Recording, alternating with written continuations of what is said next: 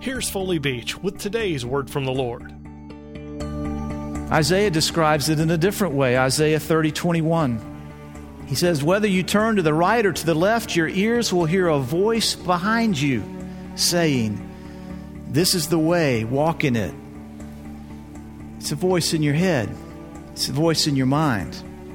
Now, in the New Testament, we know that those who become Christians, that the Lord gives the Holy Spirit to them.